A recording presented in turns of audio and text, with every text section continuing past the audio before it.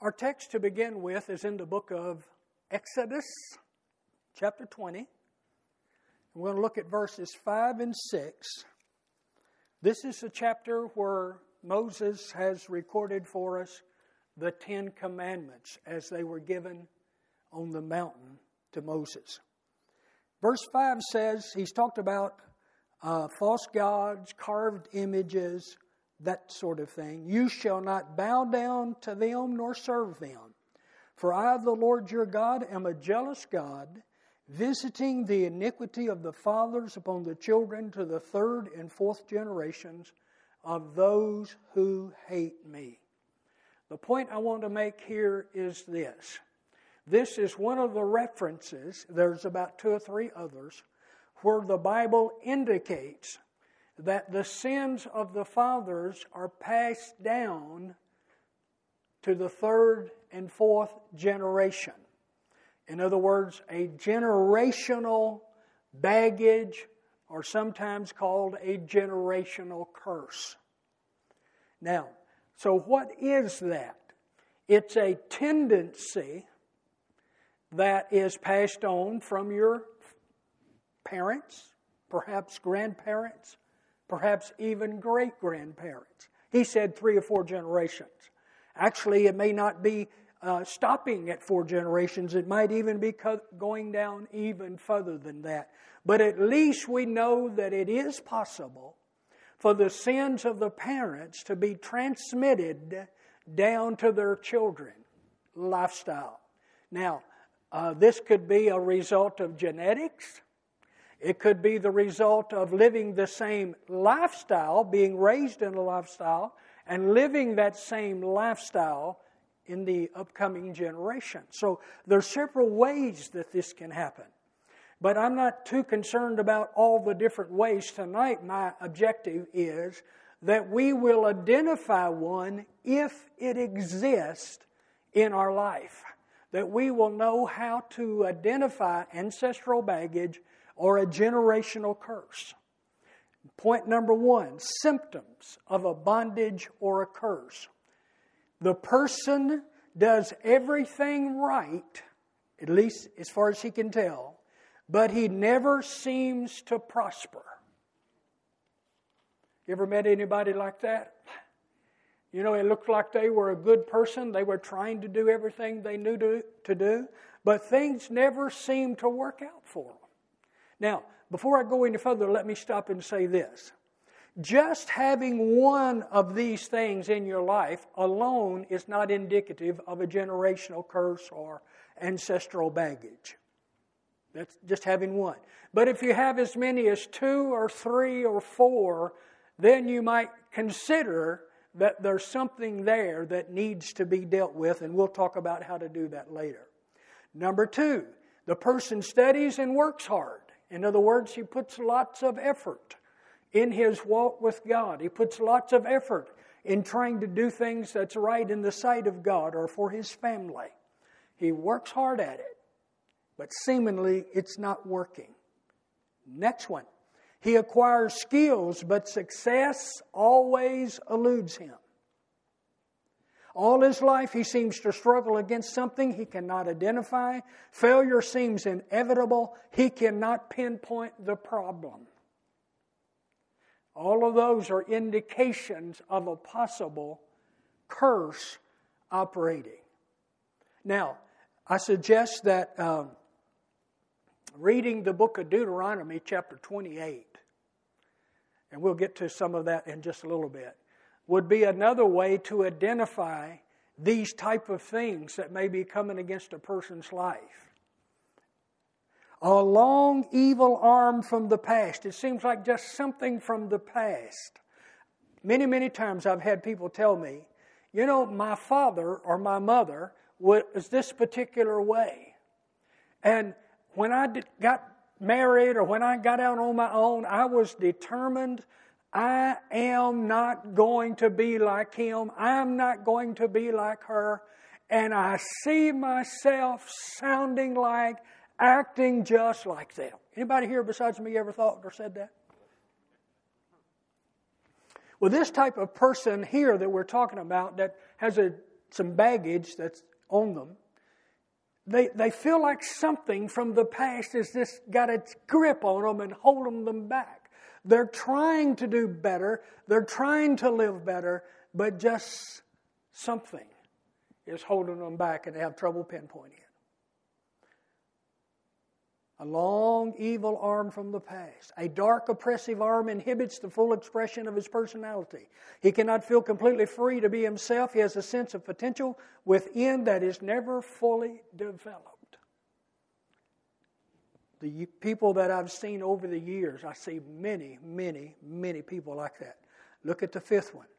There seems to be an influence that continually causes him to trip or stumble. His way seems clear, but somehow he's tripped up just before reaching his goal. There's no logical reason for failure. Frustration is commonplace. He may have some success, but no fulfillment in that success.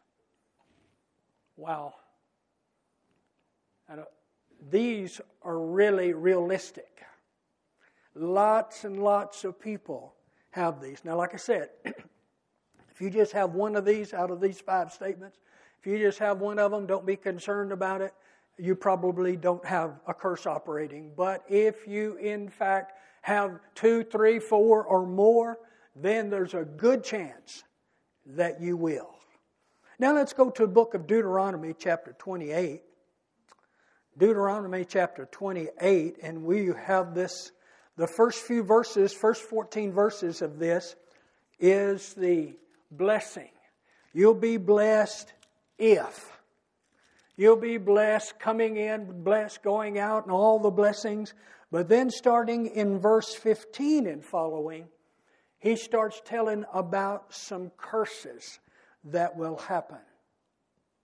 If you do not obey the voice of the Lord your God to observe carefully all His commandments and His statutes, which I command you today, that all these curses will come upon you and overtake you. Now, I can anticipate some thoughts somebody's having, and that is this. Well, we're living in the new covenant. I thought the law was taken care of. We'll get to that in just a minute. That's a good statement, but we need to look at some other things first.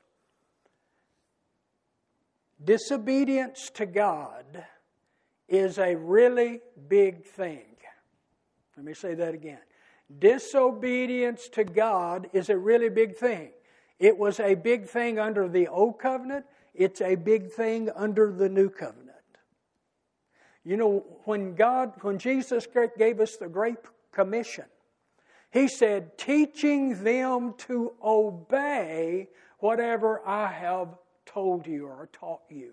So it's in the new covenant just like it was in the old covenant. See, God's nature has not changed. His nature remains the same regardless of the covenant. The differences in the covenant is on man's side, not God's side. See, sometimes people have thought, well, God was an angry God in the Old Testament, but He's a loving God in the New Testament. No, He was both loving and angry at times with His people in the Old Testament, and He's loving and sometimes upset with us in the New Covenant. The key is to obey what He said. For them, it was to obey what He said to them. For us, it's to obey what He says to us. So, well, is God going to condemn me to hell? No, we're not talking about that. We're talking about walking with God in freedom from all of Satan's entanglements, as well as the entanglements of the world.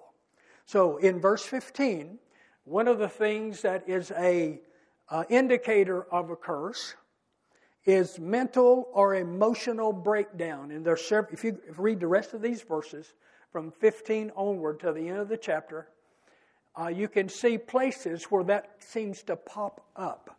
A mental or an emotional breakdown. I don't know if you've ever had one of those. I haven't, but I've seen them happen. And it's not fun.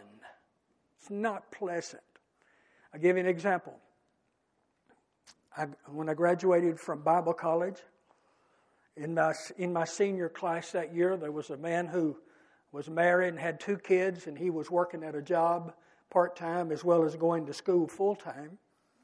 And the college that we went to, they felt like they had the Marine mentality.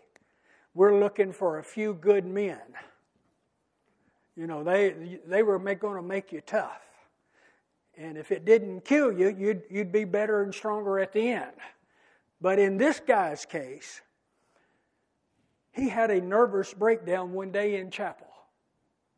It was somebody had spoken in chapel, and there was a few minutes left, and the guy leading the chapel service that day said, "We got like 10 minutes, and we're going to take time. If anybody wants to stand where you are, give a short testimony." And soon as they said that, this guy stood up. He was a real nice guy. And he just went berserk. I mean, he starts crying and boo-hooing, and I don't know what's wrong with me, and nothing I do seems to work. I mean, the guy just came unglued, and it got worse than that. So pretty soon they called the guys in the white coats, and they came and got him and took him to a mental hospital, and he never came back to class. So it's not fun to see somebody have a mental or emotional breakdown. It's not fun. And that's not a good thing. So if that happens, perhaps there might be a curse or some baggage. Now, repeated or chronic sickness, especially that which is hereditary. Now look at these verses that's here. In chapter 28, verse 22. The Lord will strike you with consumption, with fever, with inflammation, with severe burning, fever, with the sword, with scorching, with mildew. They shall pursue you until you perish. On and on, passage after passage, when he's talking to these disobedient people. Sickness and disease that doesn't appear to be curable. Maybe you prayed. You've had other people pray. You've stood, you've confessed, you've declared, but it doesn't seem to make any difference. Maybe that's an indication. Barrenness or tendency to miscarry is another one. Verse 18. Let's go back to that one. Cursed shall be the fruit of your body and the produce of your land, the increase of your cattle, and the offspring of your flocks. Is just one passage. So if an individual has over and over again a tendency for barrenness or to miscarry, it may be not only something hereditary, it could be ancestral baggage that's gone forward. It could be a curse operating. Breakdown of marriage and family. This is also one of the indicators of a curse or ancestral baggage. Sometimes people don't realize how much things in the past are affecting us today. There are some statistics, and I didn't bring them with me to class, but I have read about them. Statistics that indicate if you were raised in a family where there were a lot of problems between husband and wife, or there was more than one divorce in that family, be it the parent or sibling, there's a much higher risk that you'll have one in your family.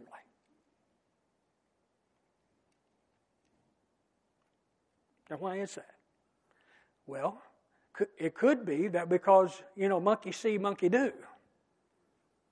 As we see, this is normal behavior, so as we've seen it, as it's been a part of our family, that we don't expect anything different than that. I guess that'll happen to me too, because it happened to them. Sometimes that's merely the enemy's opportunity to try to destroy our life and our families.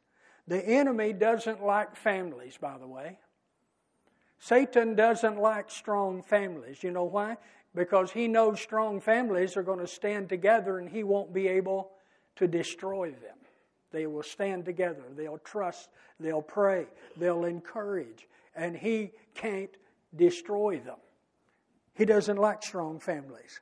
And so he does everything he can to do that. Continually financial insufficiency. Continual financial insufficiency.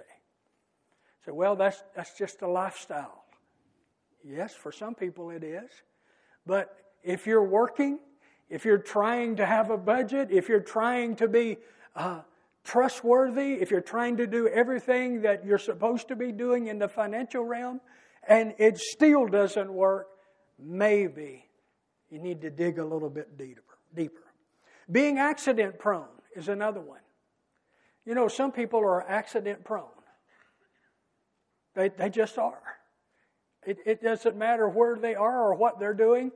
They are just liable to get in some sort of an accident over and over again. I had a lady in my office about 10, 15 years ago, and she was telling me, I asked her, I said, well, what can I do for you today? And she said, well, I'm accident prone. I said, oh, really? Tell me about it. So she starts telling me about how everything, she said, if I go a week and haven't broken a finger or a toe or fallen into the cabinet or fell out of the bathtub or something, she said, that's a good week. And I said, well, how long has this been going on? She said, oh, about 40 years. I said, okay, we got a major problem here. You may be cursed in one form or the other. Now, let me stop and say this. You know, we Americans, we don't talk much about curses. You know, that's for people involved in witchcraft, or Jamaica, or Haiti, or Africa.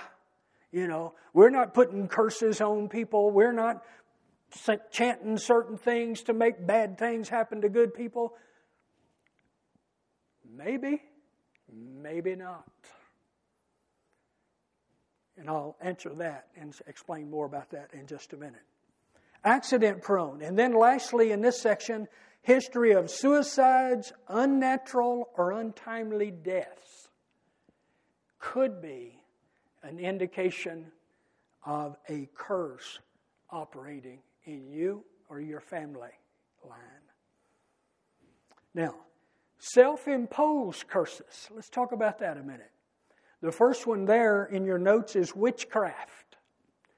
Witchcraft. Let's go to Deuteronomy chapter 7 and verse 25 and 26.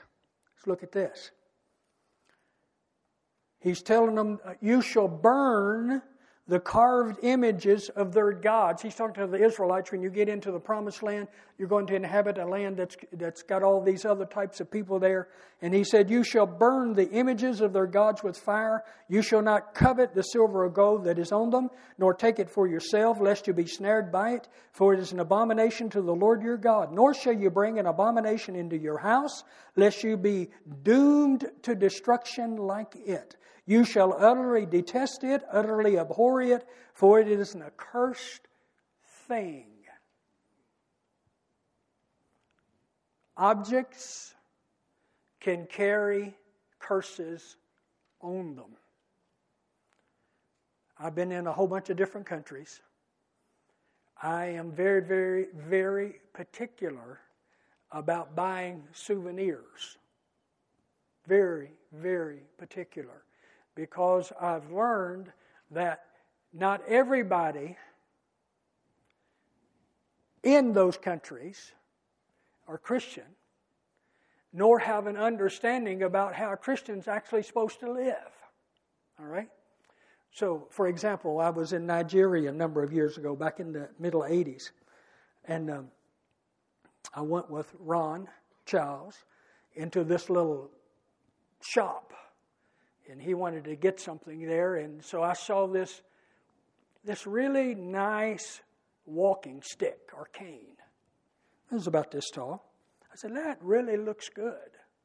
Man, it'd be neat to have one like that. I'd like to have something like that and just have it over in the corner in my office. And I said, but before I do that, do you know the people that operate this place? He said, oh yeah, they're Christians. I said, well, that's good. Do you know if they really practice their Christianity?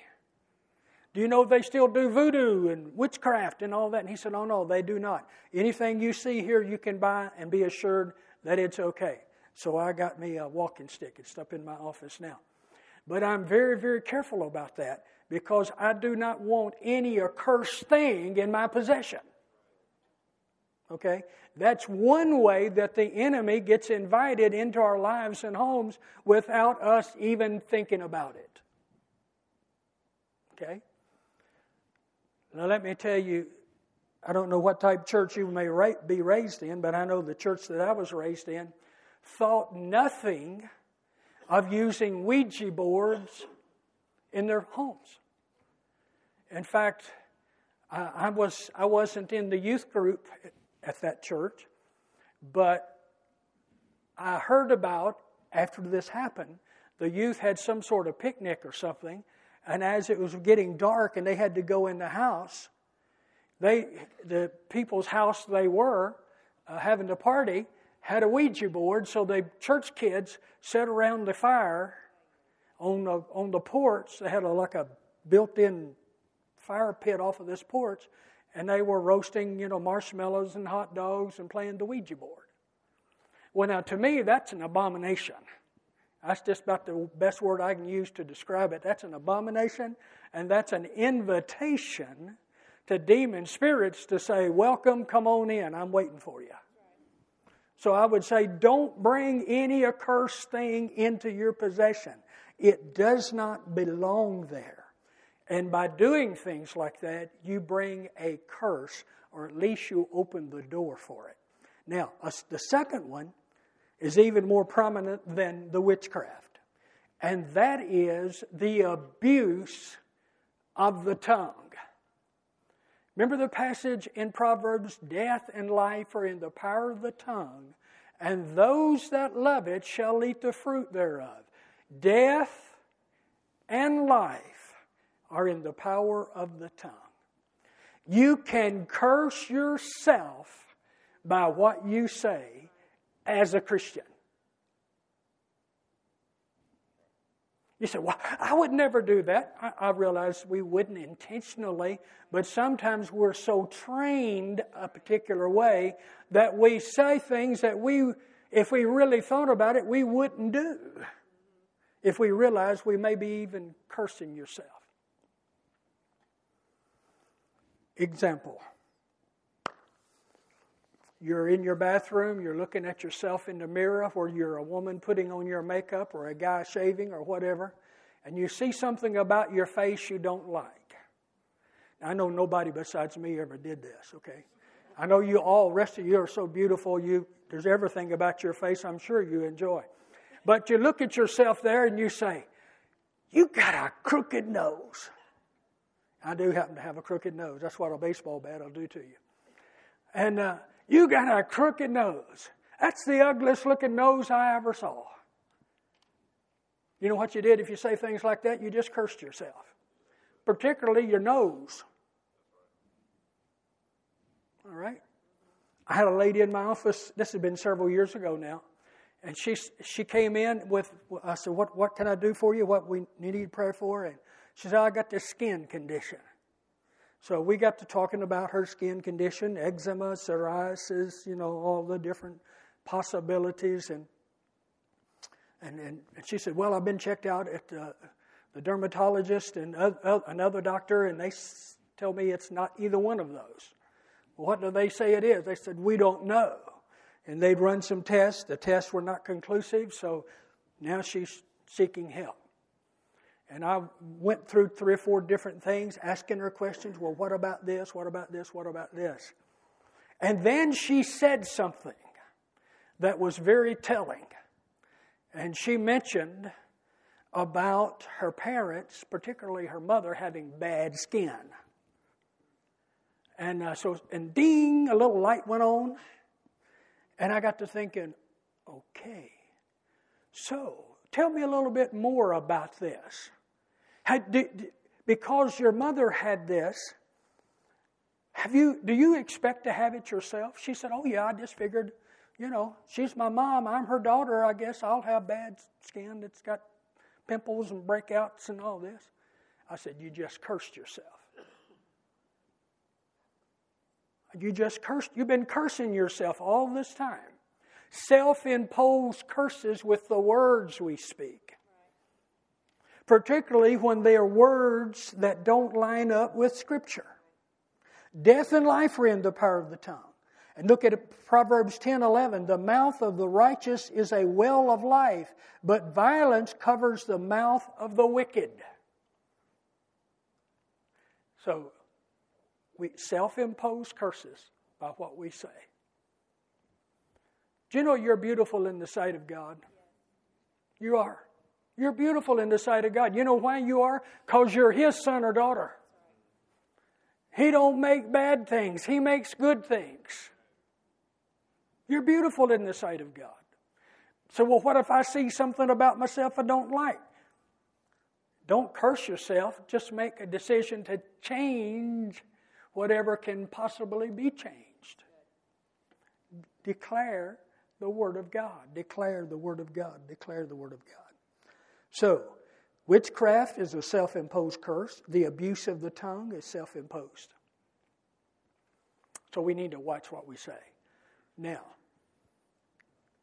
some people carry this to such an extreme that they can't string together two words for fear that they're going to say something wrong. Okay? I'm not saying that when I say, watch out what you're saying. I'm not saying that. Or say, well, I can't joke or have any fun because I might say something. Well, the Bible does talk about foolish jesting and coarse joking. It does forbid that. But just being humorous with each other, that's a different story. What I'm talking about here is when you speak contrary to the Word of God about yourself or about a family member or about a friend, that is a form of cursing. I've told this story before, but it fits here. A number of years ago, probably 15 to 20, maybe longer than that, something was happening in our country here, and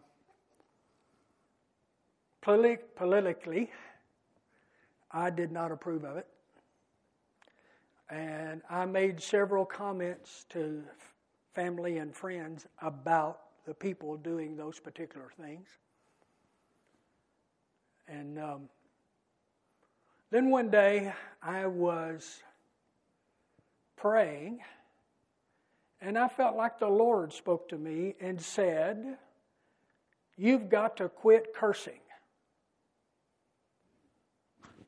What? I've been born again since I was 9 years old. I've never used curse words. I don't use curse words. And I felt like He said the same thing to me again. You've got to stop cursing. I said, Lord, I don't curse. Now, you know what I found out from that? It's foolish to argue with God. You're going to lose that argument since He knows everything. And suddenly it came to my mind this. Remember those words you said about our president? Well, yeah, I do remember that, but Lord, that's what He is. He said, you're not His judge. Well, that was a revelation. You're not His judge. He said, you ought to pray for him instead of cursing him by what you say. So I want you to quit your cursing. I said, yes, sir. Yes, sir, Lord. I will stop my cursing. And now, does that mean I approve of everything he said or any of them since? Absolutely not. Absolutely not. See, you can go to the extreme of saying, well, I can't say anything then. No. It matters the intent of the heart. It matters the words you say and what you would like to see God do. You know, God, I wish you were on my side. We could straighten up some things. No, God is doing His will, not ours. We have to remember that. So Galatians chapter 3, let's move on to that one. Galatians 3:13 and 14. Bible turn to for? Galatians 3:13 and 14 says this.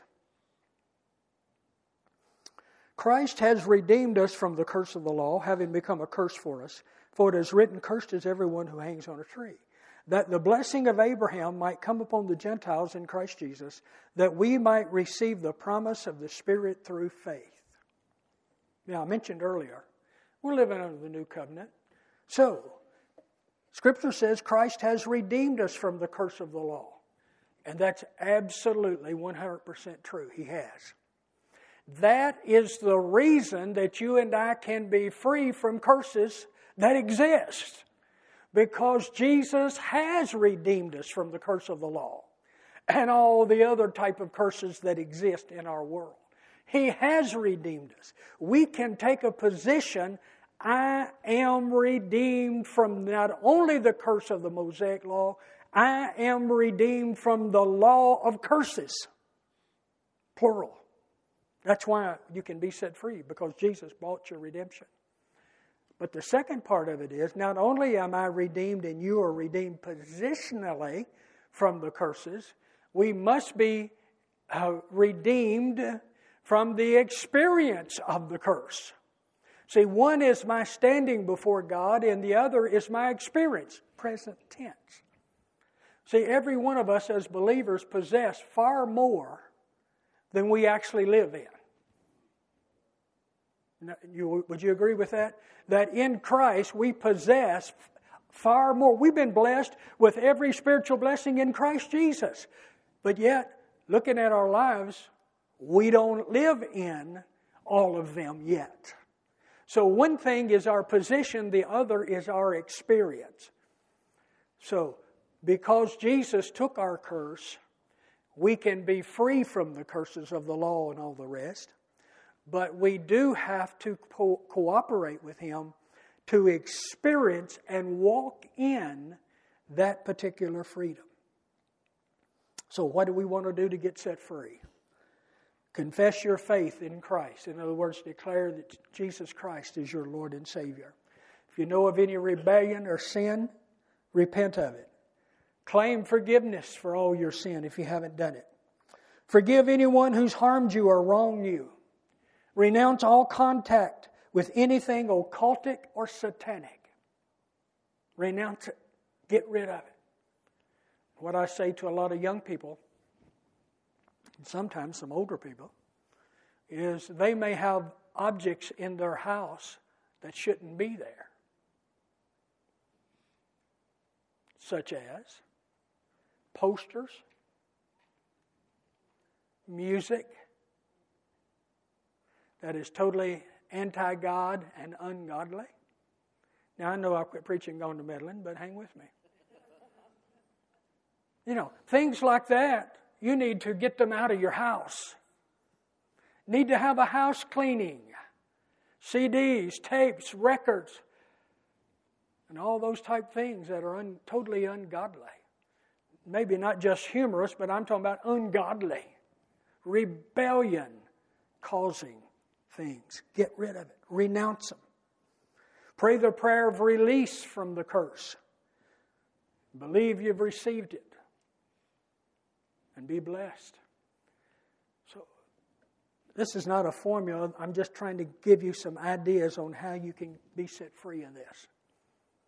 You can declare your faith in Jesus Christ.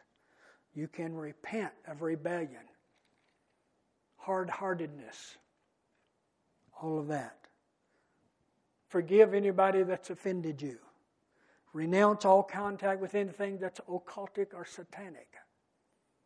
And I told you a few sessions ago about a lady that used to come to church here for a while, and then she left, and then she came back just a few years ago, and she was real sick, and she asked me to come pray for her, and she was on her bed, and I went in, and as soon as I walked into the room, I could sense something demonic was present.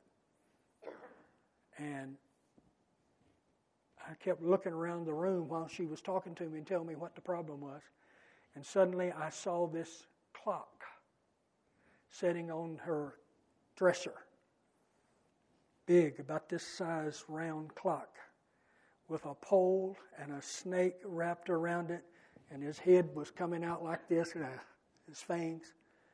And that was, I said, oh, there's the open door. And I asked her, oh, where'd you get that? Well, her husband gave it to her as a present. Said it cost several $1,000s. And I said, well, let me tell you, that is the source of part of your problem right there. We need to destroy that. Said, oh, no, I couldn't do that. My husband gave it to me. You know, and I tried to convince her otherwise, but she would not be convinced. And I said, okay, when you get serious, call me and I'll come back. So that's rather abrupt. I know it. But some people, you have to deal with them where they are before you can get them to where they need to be. And so a few weeks later, a couple weeks, I think it was, she called me and she said, okay, I'm ready. So I said, do you want me to take the clock out and destroy it? Yes. So I went back over. I took the clock, put it in the trunk of my car, came back in and prayed for her. And we had a good time of getting free from a bunch of things that she needed freedom from. I brought the clock here, had Neil to meet me back at the dumpster, and we took hammers and beat it up in little small pieces. Now, there was no reaction when we beat it up, but at least we got it out of her house. It was an accursed thing, and you see the scripture says, don't have an accursed thing in your house. That's an open door to the enemy. Now, I want to shift gears just a little bit and move over to soul ties. What is a soul tie? It's a connection between you and an object or a thing that should not be there, generally speaking. Now, I'm going to make two exceptions. Number one, because God is our Father, Jesus Christ is our Savior and Lord, we have a soul connection to the Lord, and that's righteous. That's correct. You're supposed to have that. Second type of soul tie you're supposed to have, if you're married between a man and a woman, there is a proper soul tie there, and it's supposed to be there. Therefore shall a man leave his father and mother, and shall cleave to his wife, and they two shall be one flesh. See, that's a soul tie. That is scriptural. What I'm talking about, soul ties, however, are things when people are connected to other things or objects or other people that should not exist. Shouldn't exist, but it does. Now, if you've got a Bible, go with me to Proverbs chapter 5 and verse 22. 5:22. I want to show you something. Verse 21. For the ways of man are before the eyes of the Lord, and he ponders all his paths. His own iniquities entrap the wicked man, and he is caught in the cords of his sin. He's caught in the cords of his sin. Get another scripture. Go to the book of Isaiah chapter 5 and verse 18. Isaiah chapter 5 and verse 18.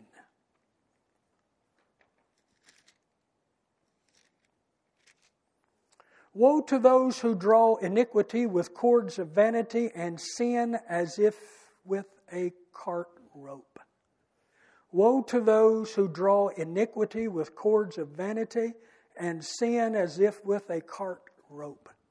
In other words, that's an illustration of a tie, a connection to a particular sin. I've had what I'm about to tell you happen to me twice in these 53 years. One was in Tennessee and one was in Louisville. I'm not going to talk about the Louisville one because it wasn't nearly as dramatic as the one in Tennessee. All right? One day a lady came to my office. Said, I need to talk to you, Pastor. She was a lady that came to church. I said, okay. She said, I went to such and such high school and went from there to the university. And I met this young man in high school, and he also went to the same college that I went to. And we became good friends. Never dated much, but we're just basically just good friends. And then after we both graduated, I went where I went, and she had gotten married and had a couple of kids, and he went someplace, and she didn't know anything about him for like 15 years. And one day, he knew, I guess he had found where she lived, what city she lived in, and he was passing through town, and so he looked her up and called her on the phone. And he said, can we meet someplace and talk? She says, no, I'm married and I've got a couple of kids. And so he just kept trying to urge her to meet him at a restaurant or McDonald's or someplace and just have a cup of coffee and talk and catch up on old times. So she said, okay, finally. She thought, well, maybe if I do this, then that'll be the end of this. He was a traveling salesman from in the Chicago area passing through Tennessee. And so they met at the coffee shop. They had coffee. They talked for a while. And they ended up in a motel room. So she said, I was devastated. I was devastated. I was disappointed in myself. I was totally devastated by those events. She said, I promised God and myself, I will never, ever, ever do that again. About a year went by. She gets a call from him. He said, I'm passing through, and can we meet and have coffee? She says, no, I can't do that. No, that's not right. But she looked at me and she said, but there was something. It was as if there were an invisible force that literally drug me to get a cup of coffee with him again. And they ended up in a motel room.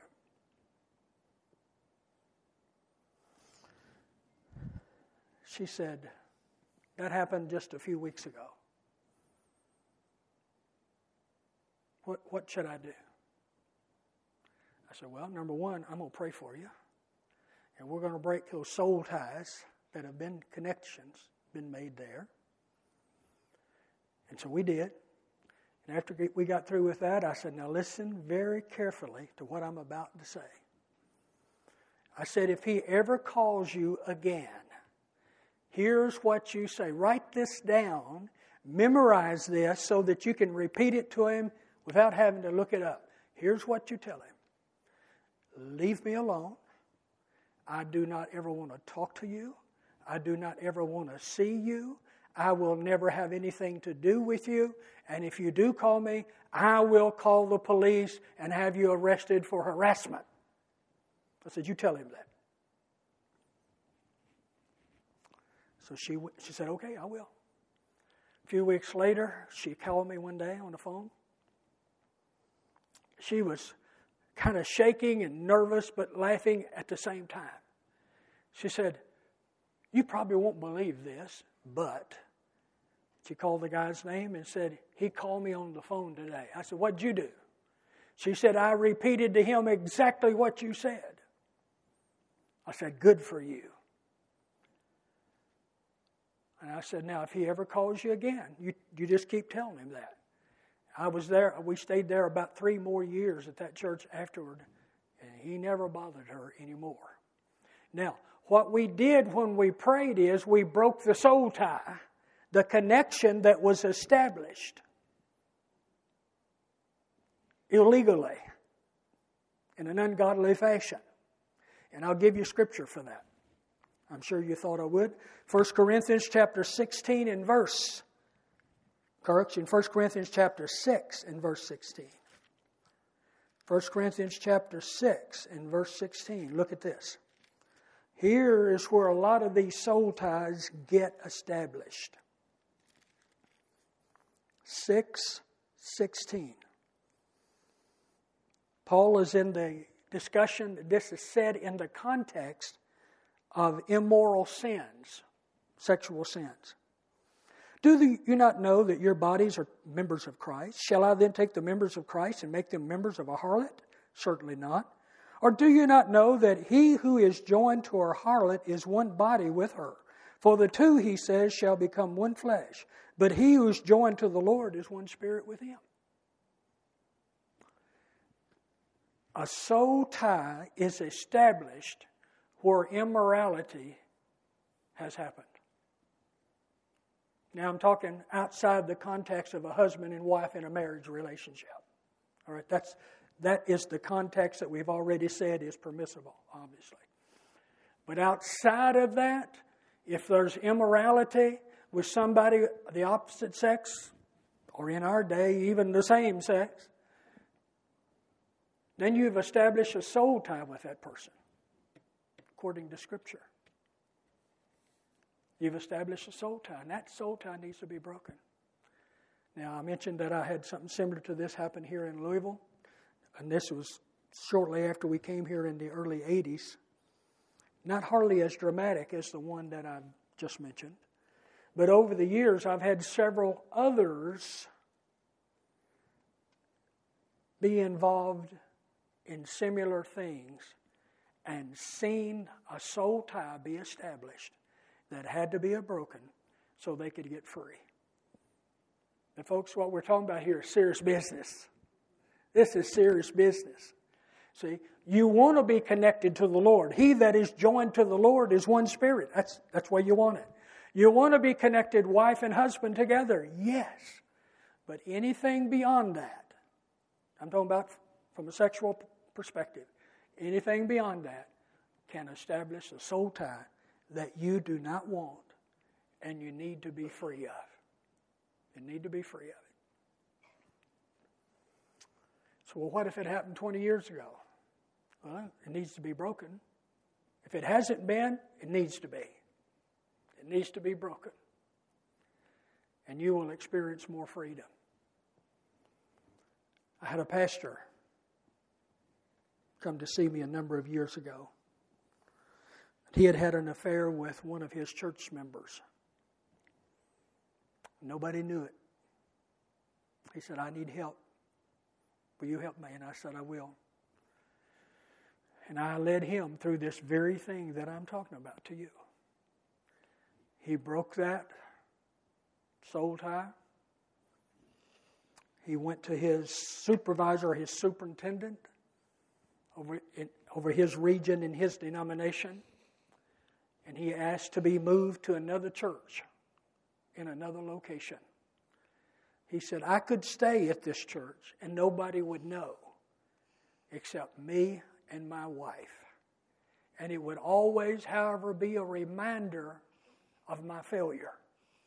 So I want to be moved to another church in another location and so that our family can get a fresh start all over again. And I told him, I said, well, that's probably a good idea. And it worked out that way. He did get reassigned, and he was able to continue his ministry. After we took care of the sin and broke the soul tie.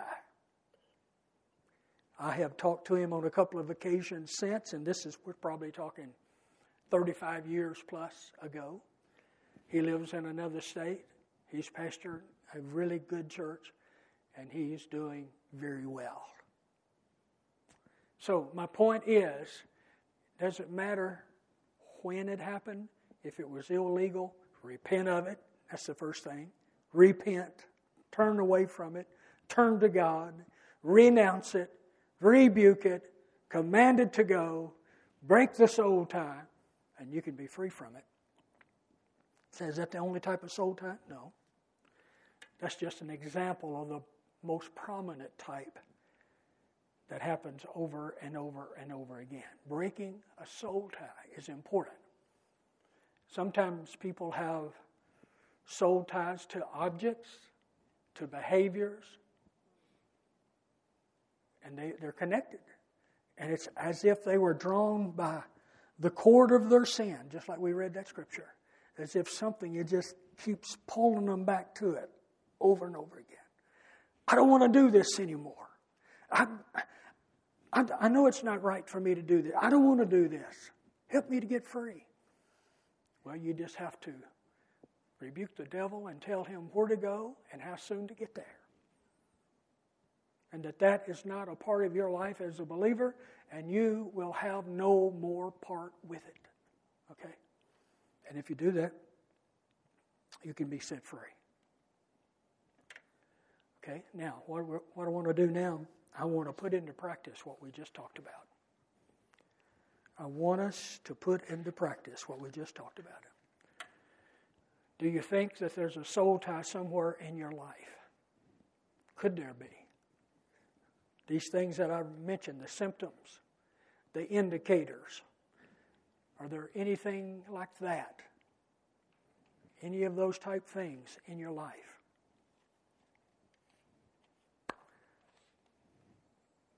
Examine your own heart for a minute. Health conditions, thought processes, certain behaviors, generational curse, soul tie. Could be any number of those or a combination of those. Is there anything like that in your life that you haven't dealt with yet? So, well, I've already dealt with it. Wonderful. Praise God. You should be free then. But if you haven't, what do we need to do about it? As I've said before, one of my favorite teachers is a man who passed away a few years ago, named Derek Prince, the guy who wrote that book I talked about. He was in St. Louis, I believe it was, back in the late 70s, early 80s, holding a seminar, about 5,000 people in the auditorium. He taught on something very similar to what we've talked about here. He had some people scattered throughout the auditorium. I think it was Kiel Auditorium in St. Louis. He had people scattered, his workers with his team, scattered all over the place because they knew what he was about to do. And after he taught, he did what we're doing right now and said, okay, I'm going to pray. I'm going to rebuke those things. I want you to repent. I want you to rebuke it yourself. I want you to command it to go. And I saw the videotape. I wasn't there, but I saw the videotape that was made. When he starts praying and rebuking, I mean, it was like at least 1,000 or more of those 5,000 people began to cry out to God, and demons started manifesting all over that auditorium. But he had it covered. He had people stationed around that would help him. And, it took 15, 20 minutes, maybe 30 to most, and the people got set free. Now, am I expecting that tonight? No, I'm not. But what I am expecting is, if you and I really mean business with God, we can come clean and break the soul ties or the generational curses and be in a whole lot better health, more joy, peace, fruit of the Spirit, more of the presence of God revealed. That can happen.